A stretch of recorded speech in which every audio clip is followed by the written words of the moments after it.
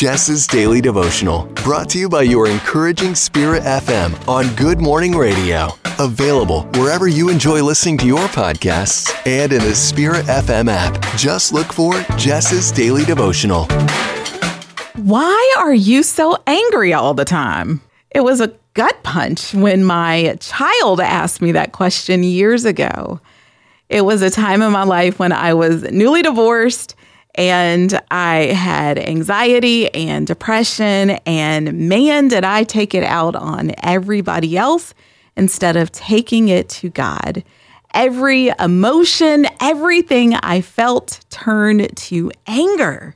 And man, anybody that came my way felt all of that anger.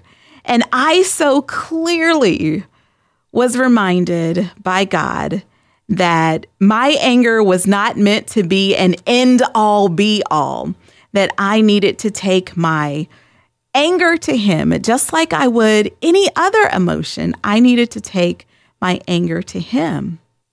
And it was also then that I learned anger is almost always a secondary emotion, with the primary emotion almost always being pain or fear or hurt. That was a game changer for me, looking at the root cause of my anger first.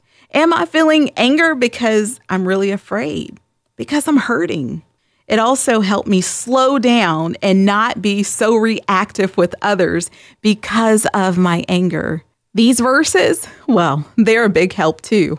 James 1:19 and 20 say, "Know this, my beloved brothers, let every person be quick to hear, slow to speak, slow to anger, for the anger of man does not produce the righteousness of God."